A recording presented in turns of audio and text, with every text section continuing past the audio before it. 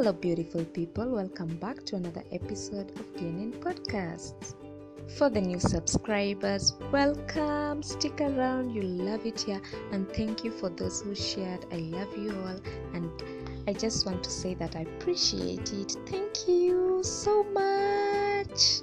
So, as I had promised earlier, I am going to launch this. Are you ready for this? Are you ready? As we launch a new series called Kids Story Time. So if you have kids around, bring them closer.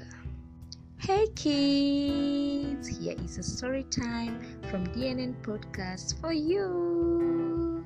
So let's dive into it. Long time ago in the animal kingdoms, animals were well blessed with abilities. The king of the jungle, lion, was the strongest animal. He was always approached to help in cases where strength was needed.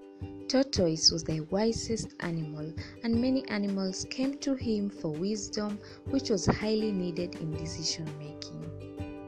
Dog could sniff out things from afar and would always alert animals when he smelled danger.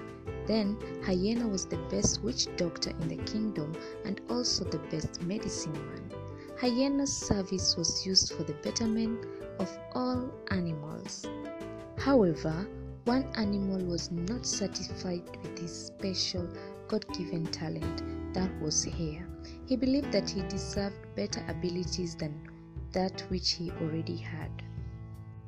Hare wanted to be able to listen to not only far away sounds, but to also be able to listen in on other animals' gossips and secrets. He decided to use all necessary effort to make it possible. He thought for some time and then came up with an idea. He decided to go to Hyena for help. Hyena listened keenly to his lamentations and promised to have a well-thought-of solution for him the next day. The following day, Hare was at Hyena's den at the crack of the dawn. Immediately, Hyena began working on his miracles. He had herbs that would help stretch Hare's ears, and after that, he would be able to hear all the talk around him. In the evening, he left with his supposedly newly acquired talent. On his way home, he saw other animals gossiping. He could not hear what they were saying, yet he was supposed to. He began to doubt the miracle. When Hare arrived home, his wife gave him one look and she collapsed. Hare looked into the mirror and he could not believe what he saw.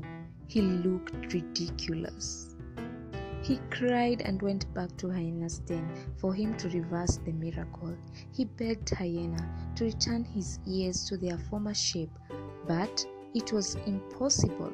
With time, he could take the ridicule and embarrassment no more. He ran into hiding in a far bush.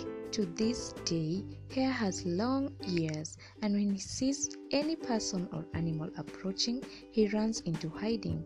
He learned a lesson to not be ungrateful for the gifts he naturally had. That's the end of today's story time. Stay tuned next Saturday for another episode. Thank you so much for listening. Please subscribe and share it with your friends. Bye bye.